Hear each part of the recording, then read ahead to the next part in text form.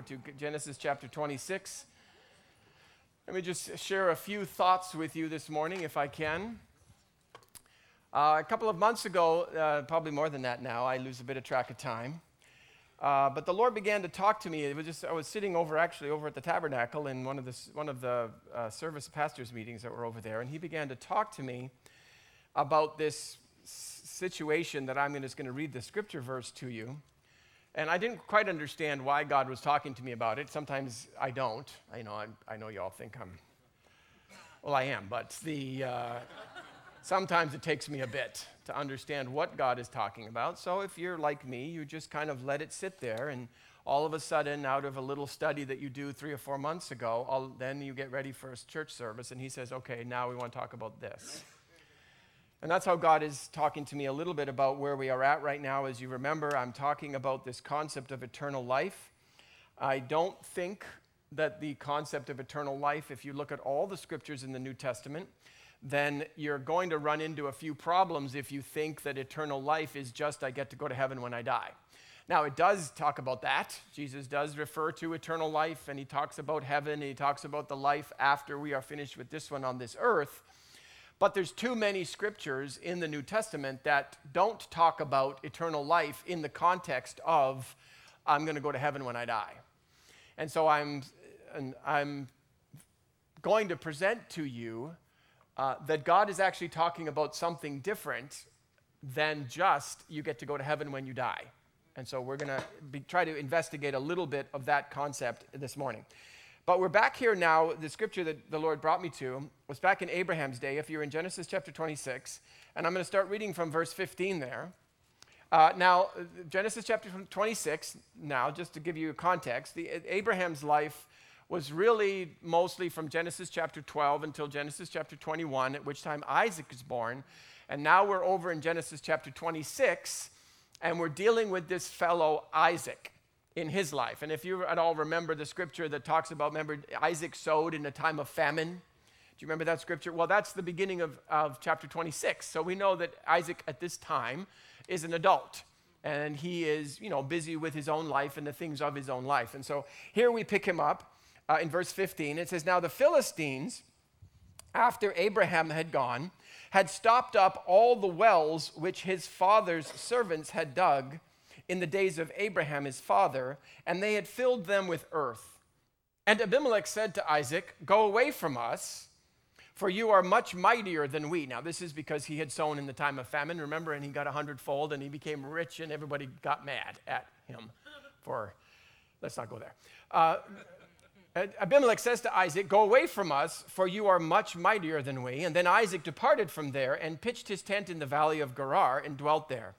And Isaac dug again the wells of water which they had dug in the days of Abraham his father, for the Philistines had stopped them up after the death of Abraham, and called them by the names which his father had called them. Also Isaac's servants dug in the valley and found a well of running water there. But the herdsmen, now Isaac runs into his own issue here, and the herdsmen of Gerar quarreled with Isaac's herdsmen. Remember the same kind of thing happened with Abraham, by the way? The herdsmen of Gerar quarreled with Isaac's herdsmen, and saying, "The water is ours." And so he called the name of that well Esek, because they quarreled with him. And then they dug another well, and they quarreled over that one also. And so he called its name Sitnah. And he moved from there and dug another well, and they did not quarrel over that one. So he called its name Rehoboth, because he said, from now the Lord has made room for us, and we shall be fruitful in the land. What the Lord began to talk to me about was Abraham's ability to go and dig wells wherever he went. So if you remember the story of Abraham, he would go to this place, and then they would quarrel, so he'd then go to another place where there wasn't a well, and he'd say, okay, there's a bunch of dry rocks in this area. And then Abraham decides at that time, I'm going to dig another well, and sure enough, he digs the well, and there's water there. And then they get mad at him, and then they get mad at him, and then they get mad. He keeps moving all around what is a desert. If you've been to the Promised Land, you know that this area that Abraham is in is filled with rocks and lots of sun. But when Abraham goes there, he digs and finds a well. He finds water at the bottom of this well. And he does that everywhere he goes. A lot of the reason now that Abraham became, as the Bible talks about him, very rich, was because he had water. You know, gold was an important thing in those days, but you can't drink gold. You can't eat it. The most important commodity in the days of antiquity was water. And when you had a well, you became a wealthy person just simply because you could then create the agricultural community around the water. God somehow empowered Abraham. Wherever he went, he would just dig a hole, and at the bottom of that hole, he would find water. And what the Lord began to talk to me about was, now I'm just going to give you what he said. I don't have any archaeological evidence of this. But what the Lord said to me was, he said, there's a river beneath the wilderness in the Middle East. And that river meanders through the Middle East, but it's underneath the sand. Now, I don't know if you understand how those things work geologically, but underneath all of the crust that we see, there are all kinds of rivers and aquifers and pots of water and all of these type of things all over the place. And what the Lord began to talk to me about was that when Abraham was moving under the direction of the Lord, just what would appear to be wandering in the desert, he was wandering in the desert to another place where the river was. And when he would dig down, he would tap into the river again. And then he would get moved on, and then he'd go somewhere else, and he'd tap into the river again. And so wherever this underground river runs through the promised land, which is now filled in with sand, Abraham was able to tap into that. Now, you're probably wondering, what the heck is he talking about? What I would like to talk to you about today is that, in fact, that is a shadow and type of the spiritual world that we are living in right now. That right below us, parenbolically, there is a river that flows. A river of supernatural water. And that as we tap into that river, just like Abraham, doesn't matter if there's famine, doesn't matter if there's whatever is going on the surface, that as we go wherever we go, we can tap into the river beneath. Or, as we should more accurately say it in the New Testament, the river within.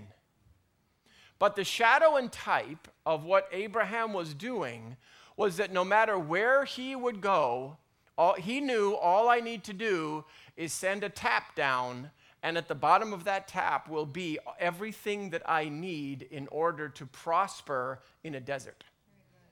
Now, most of us say, well, we don't live in a desert. Well, you do live in a desert. The world around us is a world filled with dead and dying things. And what we're called to do as the kingdom of God is we are called as a people, like what Bishop said on Sunday, this concept of the river within, Christ within, the Holy Spirit within, the power within, the supernatural within.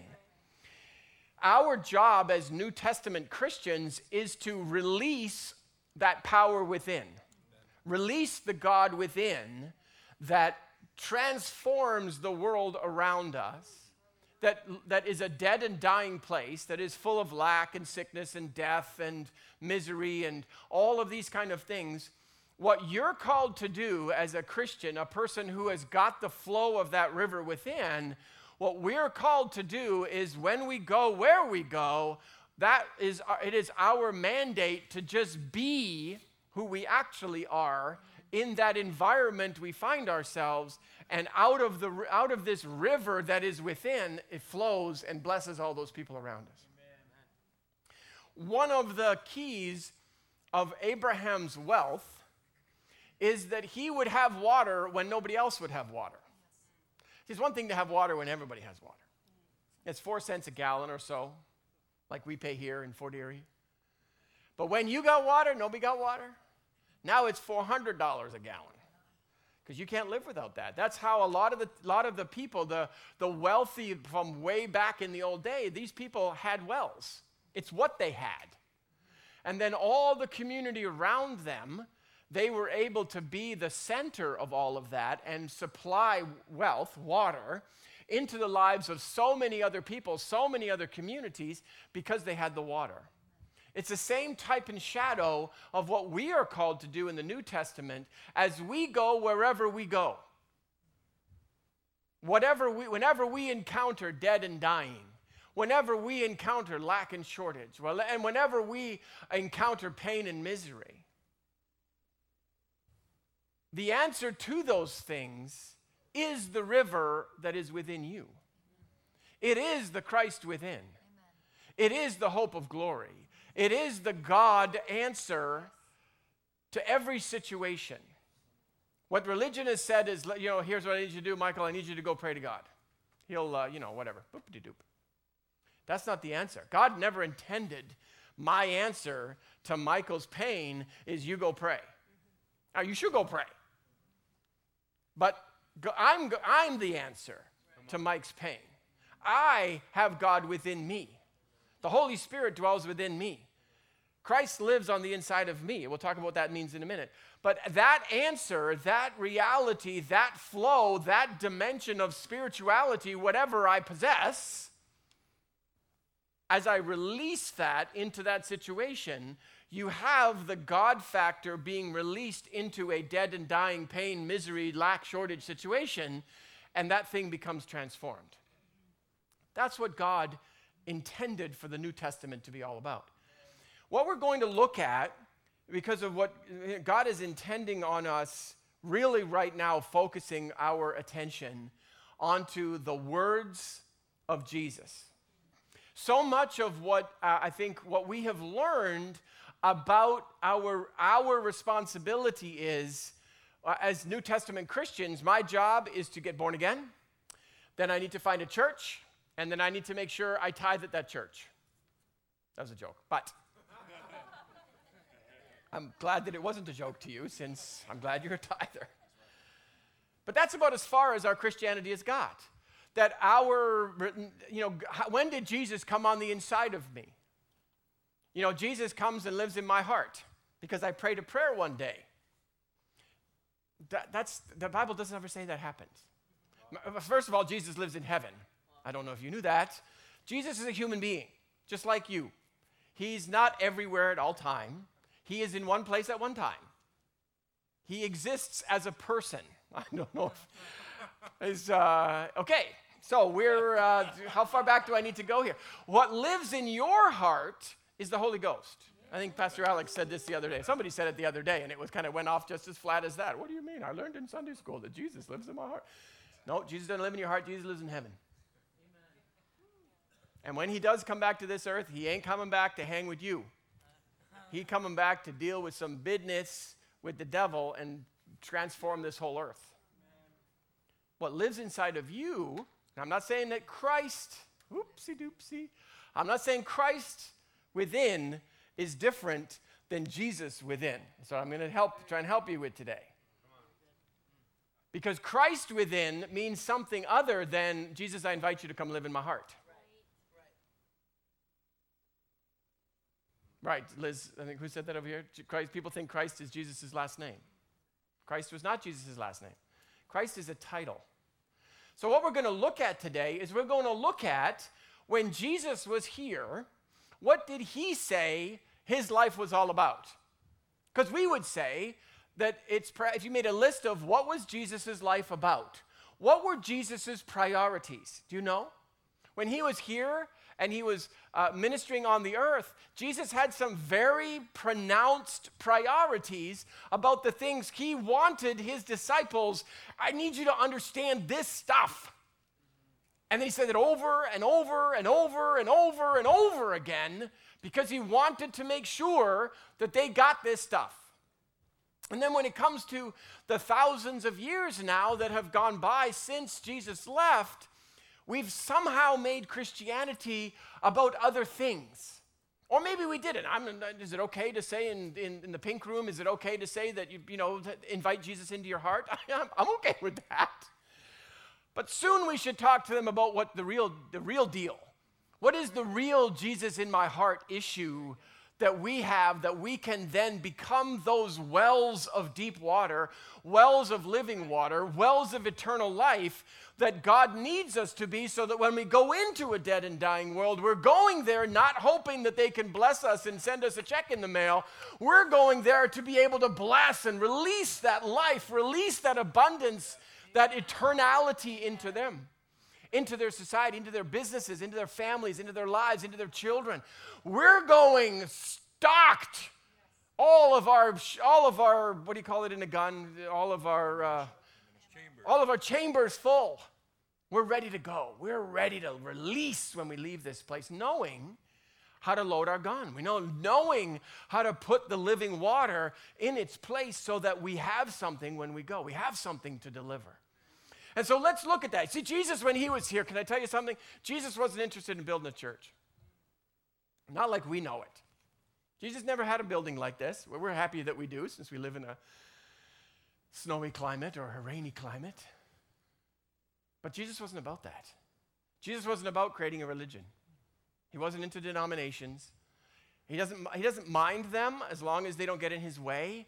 But can I tell you something? We often get in his way. So I'm a blessed person because I go to Victory Church. I trust that you are blessed, and I'm glad that you go to Victory Church. But the blessed is not because you go here. The blessed is because you do the things when you are here that are going to empower the blessing of God to flow into your life. That's the key.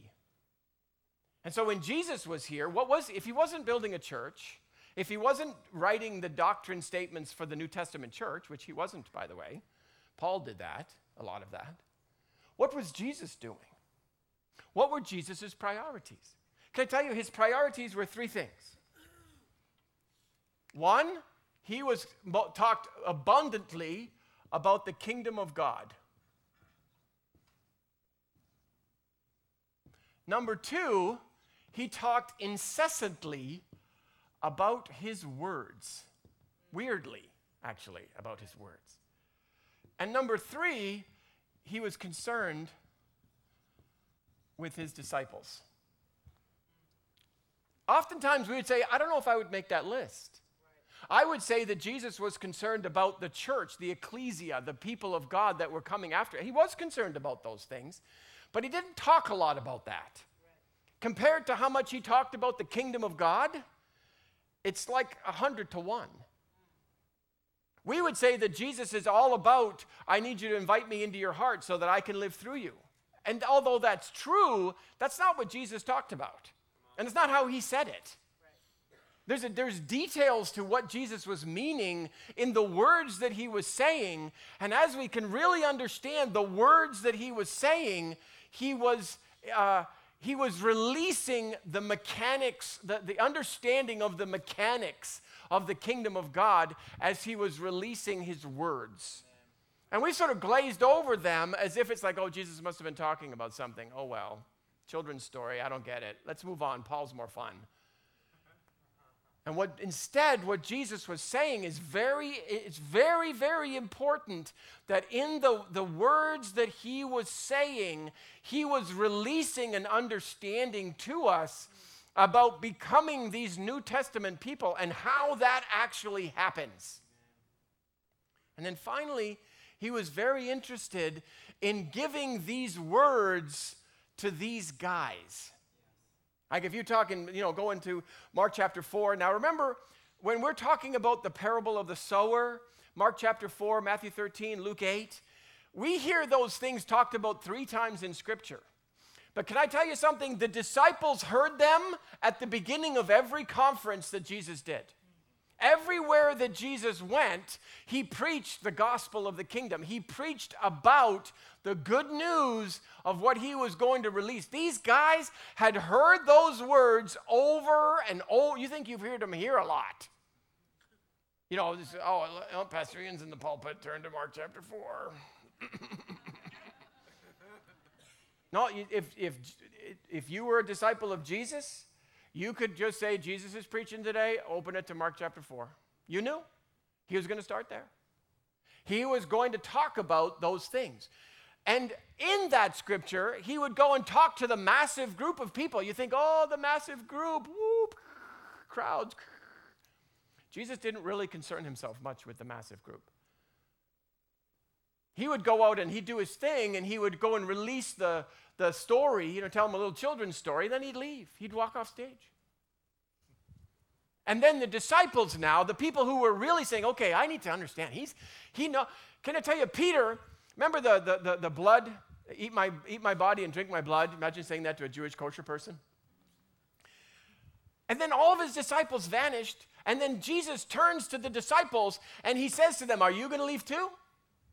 He didn't even care if his own disciples left.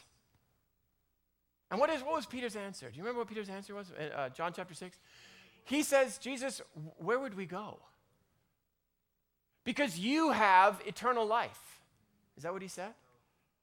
That's not what he said. It's important what he said. Peter said, Jesus, where would we go? You have the words of eternal life. I'm thinking to myself, what is Jesus talking about? You see, when Jesus was releasing these words, he was building the kingdom of God, releasing an understanding of the kingdom of God and how the kingdom of God operates. He was releasing that understanding in words. And his disciples said, Lord, what those words are the secret codes to releasing eternal life. Not go to heaven when you die. They were releasing eternal life. That eternal life is like a word that says life in its fullest dimension, fullest measure. Like abundant, you can see a plant. If you came to my office and you saw a plant that's in my office, you'd go, that's a sad plant. But if you took that plant and you put it into like the tropics somewhere in a rainforest, that same plant that's living there, I guess living is a kind word of how you would say, but you put that into the right environment with the right soil and the right sun and the right water and the right temperature and the right everything, that sucker will just blossom, right? Do you understand the difference between life and life? That's what Peter was observing. I see life all over the place. Biological life is everywhere. But you know what biological mortal life, by the definition of it being mortal, is that it's dying. Nobody gets out of here alive. I don't know if you got the memo. Everybody, and that's what everybody sees. Natural mortal men see mortal men. What these guys were seeing, they said, Jesus, imagine a kosher Jewish person like Peter. And Jesus just said, in order to be part of me, you need to eat my body and drink my blood. That's like, if that would hit a kosher Jewish person in an intense way. And Peter says to Jesus, where would I go? He's observing something. The disciples are observing something. It's like a magnificence of life. It's like a super effervescent, overflowing nuclear power that is flowing from, like vibrating from him at all times. Sick people come around Jesus. Jesus didn't have here's the 7 points about how you access healing through Jesus didn't do that. Jesus said, come here.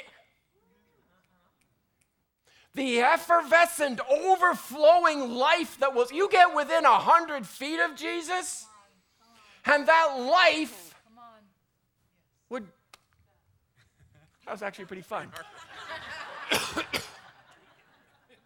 You should sit there every week, actually. I've got one in my mouth. Sorry, I'm just getting too excited. And what Jesus was doing with his disciples, he was releasing to them words. It's not really words, because then we would have to learn Hebrew, right? We don't speak Hebrew, Greek, Aramaic. So it's not actually the syllables of the word. Wouldn't help us a lot, right? He's not talking about that. We all need to learn Hebrew is not the answer. It's when Jesus was releasing the words, what he's really talking about is perspectives, concepts that are different than the concepts, the words, the ideas, the perceptions that you would normally get as a mortal human being. And what the disciples were seeing in that was when I got these concepts on the inside of me. Or I didn't even do that yet. When I saw the concepts inside of you, Jesus. As you're talking about life, you ever been around a person who's enthusiastic? Yeah. So this is Canada. We don't get enthusiastic about anything. When you get around somebody who's enthusiastic, do you know what happens to you? You get enthusiastic. Have you ever been around somebody who's depressed? Yeah, that one. Yeah, okay, that's a better example, a better parable to tell. What they were observing, these disciples, they were observing when they looked at Jesus, they were saying, God, there's like, what the heck? The rich young ruler, the guy that he had lands and money and everything that life could offer him, he says, Jesus, how do I have what you have? Dude. No, I'm not going to go there. This is what was happening. Now, when Jesus was here, let's look at a couple scriptures. Should we do that? We're a Bible-believing church. John chapter 1. Read John. I haven't spent a lot of time, truth be told, I'm your pastor and all that, but confession time. I haven't really spent a lot of time in the book of John because I like Matthew. I like the kingdom of God. I like Mark, take over the world. I like Luke, detail. Got lots of detail. John, love each other, let's hug, that's not my thing. Not that I don't mind John, he's a good guy, I'm sure, good guy. But I just haven't spent a lot of time there until I started this journey on this eternal life thing and the words. So every time there's that scripture that says, and I look it up on my little pastor cheat thing, the iPad. You know where it is? It's in John. And then I think of another one, and it's like, I wonder where that is. I think it's in Matthew. It must be in Matthew. It sounds tough. It's got to be Matthew. Oh, it's in John 2. This guy, John, his priority, we think it was love. It was love in the little Johns, the other stuff he wrote at the end of the book. If you ever get there, it's there. But the Gospel of John, when he was recounting what Jesus said, it's like freaky. He always says Jesus was saying words, as if we think Jesus would have been saying something else other than words. Maybe he was mumbling or something. He refers to it as, no, Jesus said words. Wow. Why did he do that? He starts off, I always thought the book of John starts strange. Don't you think it starts strange? Matthew is good. Jesus came from this person, had bequeathed this person, begat this person, begat that person. That's kind of like, okay, I get that. It's kind of a neat little family tree deal. John didn't start like that. John starts by saying, in the beginning was the Word. It was the Word. Whose Word? God's Word. Come on, give me some of that. God's Word. In the beginning, God's Word. You could say that because he said lots of stuff, so it's plural. But it's kind of like singular in the sense of its being the fullness. The Word became flesh. Who is Jesus? Who was he? This is now it's going off in me, of course, because I've been studying this, but the Word of God, everything that God said, all culminated, gathered together, and created this person, Jesus. Jesus is the Word of God. Yes. When you take a look at the concept of Christ, I've been doing a lot of research to try and find out what the concept of Messiah, which is the Old Testament word for the New Testament word Christos, which we say Christ. Can I tell you something? There's not a lot of understanding of what that was. The concept of Messiah is only mentioned 2 times. Once, actually, in one passage, Daniel chapter 9. I'm thinking, it says a whole bunch of other things, but that's the commentary where we look back and go, oh, they're talking about the Messiah here. But they never said the word Messiah. The concept of Messiah wasn't a very big concept from the Old Testament scripture. But by the time Jesus got here, the concept of the Messiah was a big deal. It was really a big deal. They were waiting, as they are right now. They're waiting for the Messiah. That word Messiah, Christ, simply means anointed. It refers to the God on somebody. Like, that's how they would, anointed meant that they would take oil and pour oil on you and rub it in. Can I rub it in? I'll do it to Mike. What the concept of Christ is talking about is the God on someone. Or kind of God on is maybe not exactly how we would say it in the New Testament. We would say it like this, God in. The anointing, the power of God isn't upon us in the New Testament. It's within us in the New Testament. That God upon or God within is the very loose Ian's translation of the term Christ. And so when you are talking about Christ within, the anointing of God within, the God factor on the inside of a human being, that concept is the concept of Christ. Jesus was the Christ because he was the Word of God, the essence of God, personified. He was the Word of God as it was visible for us to see in our world. The concept of the Christ was that he was going to save the world. The way Jesus said he was going to save the world was he was going to empower the world to be transformed.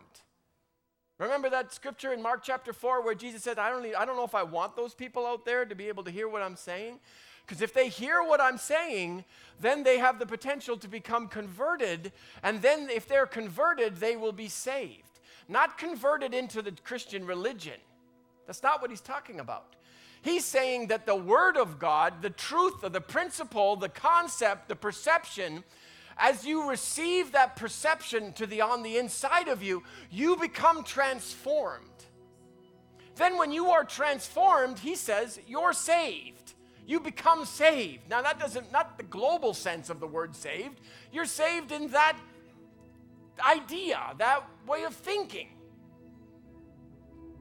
This is what Jesus said. And when he came to, let me get some more since I hear Liz in the background here. And I told you, John chapter 6, where Peter refers to him, Jesus, you have the words of eternal life.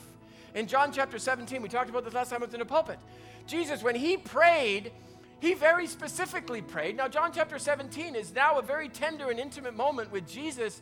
We're listening to it from the disciples' perspective, but Jesus is standing there praying to God. And God, he's specifically saying to God, you have given me these words. And I have given these, my disciples, the words that you gave me, I gave them. Specifically the words. And now I'm praying for all of the people that these disciples are going to go and take the words that you gave me, that I gave them, that they're about to give to somebody else. I'm thinking to myself, You are like seriously preoccupied with your tape series here, Jesus. You need to move on.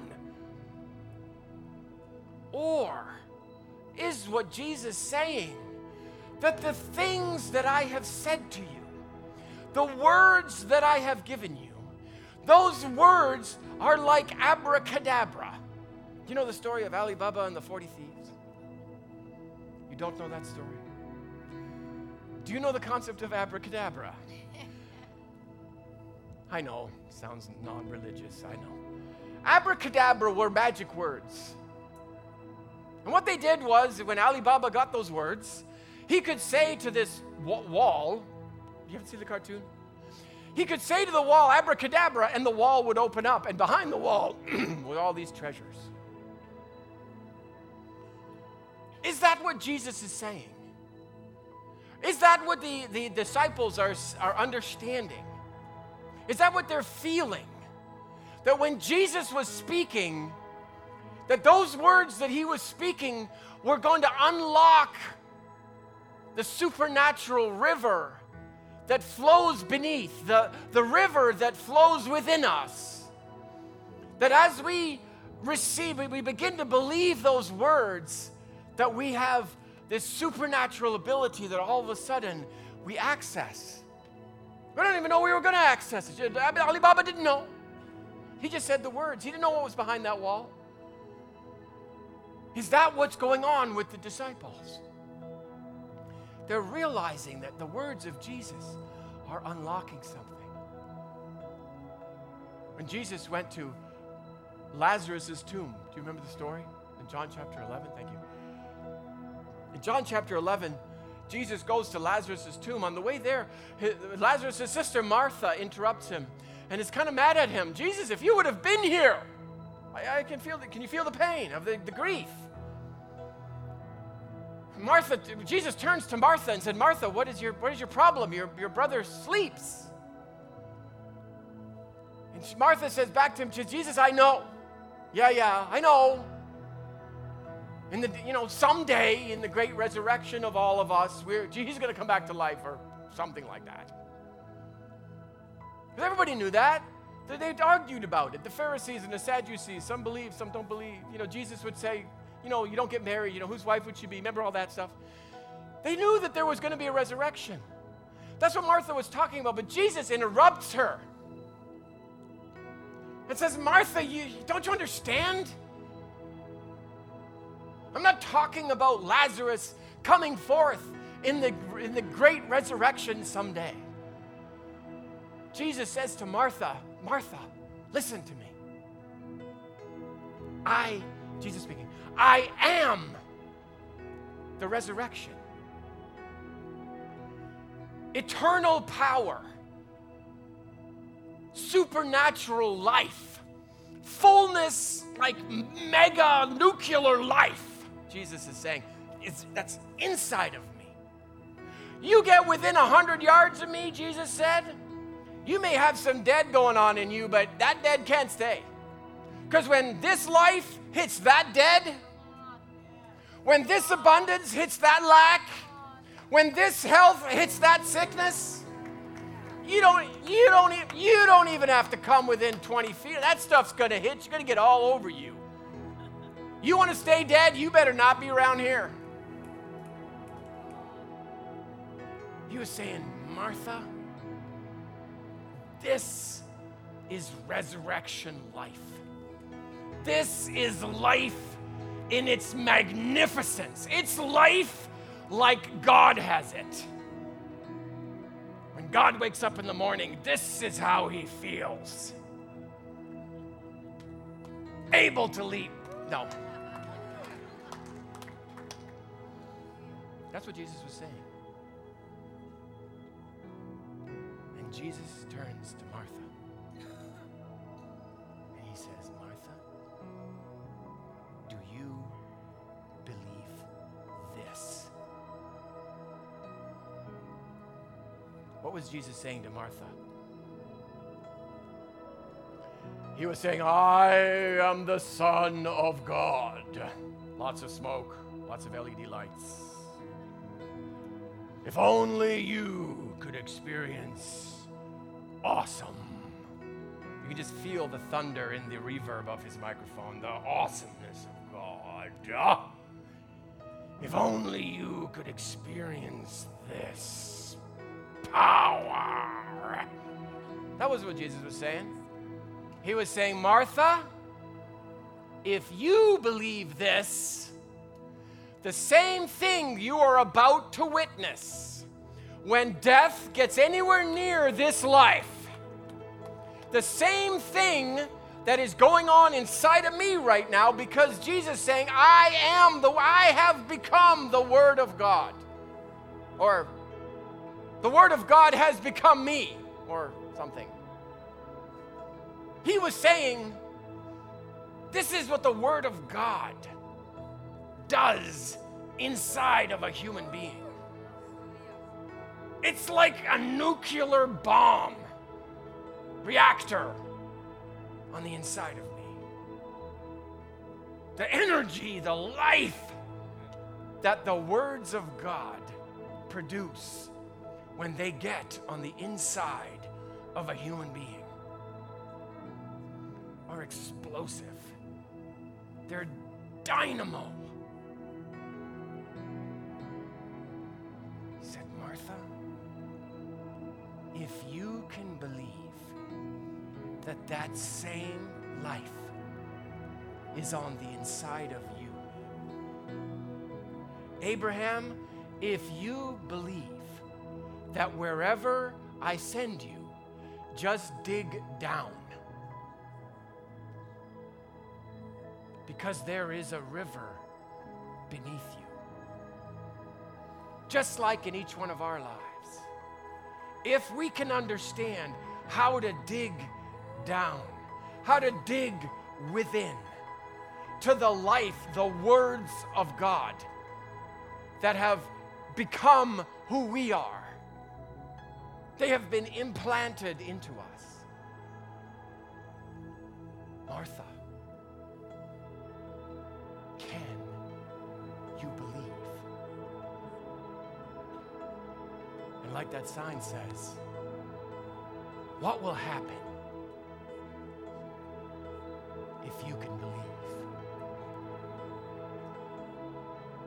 What if, Martha, what if you believe? Jesus' ministry was all about getting the words of God that he had heard from the Father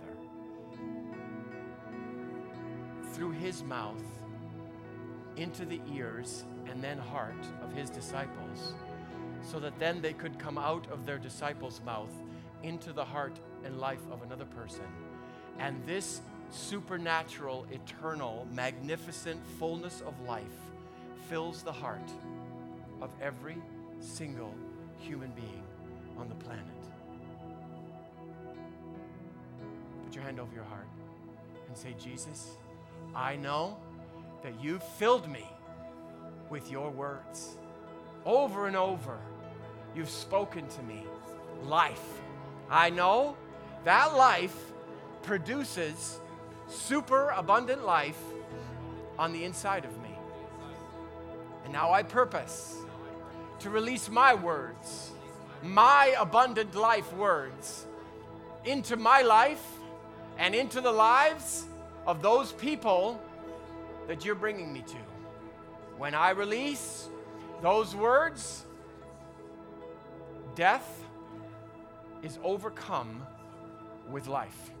Sickness is overcome with health. Lack is overcome with abundance. Misery is overcome with blessing.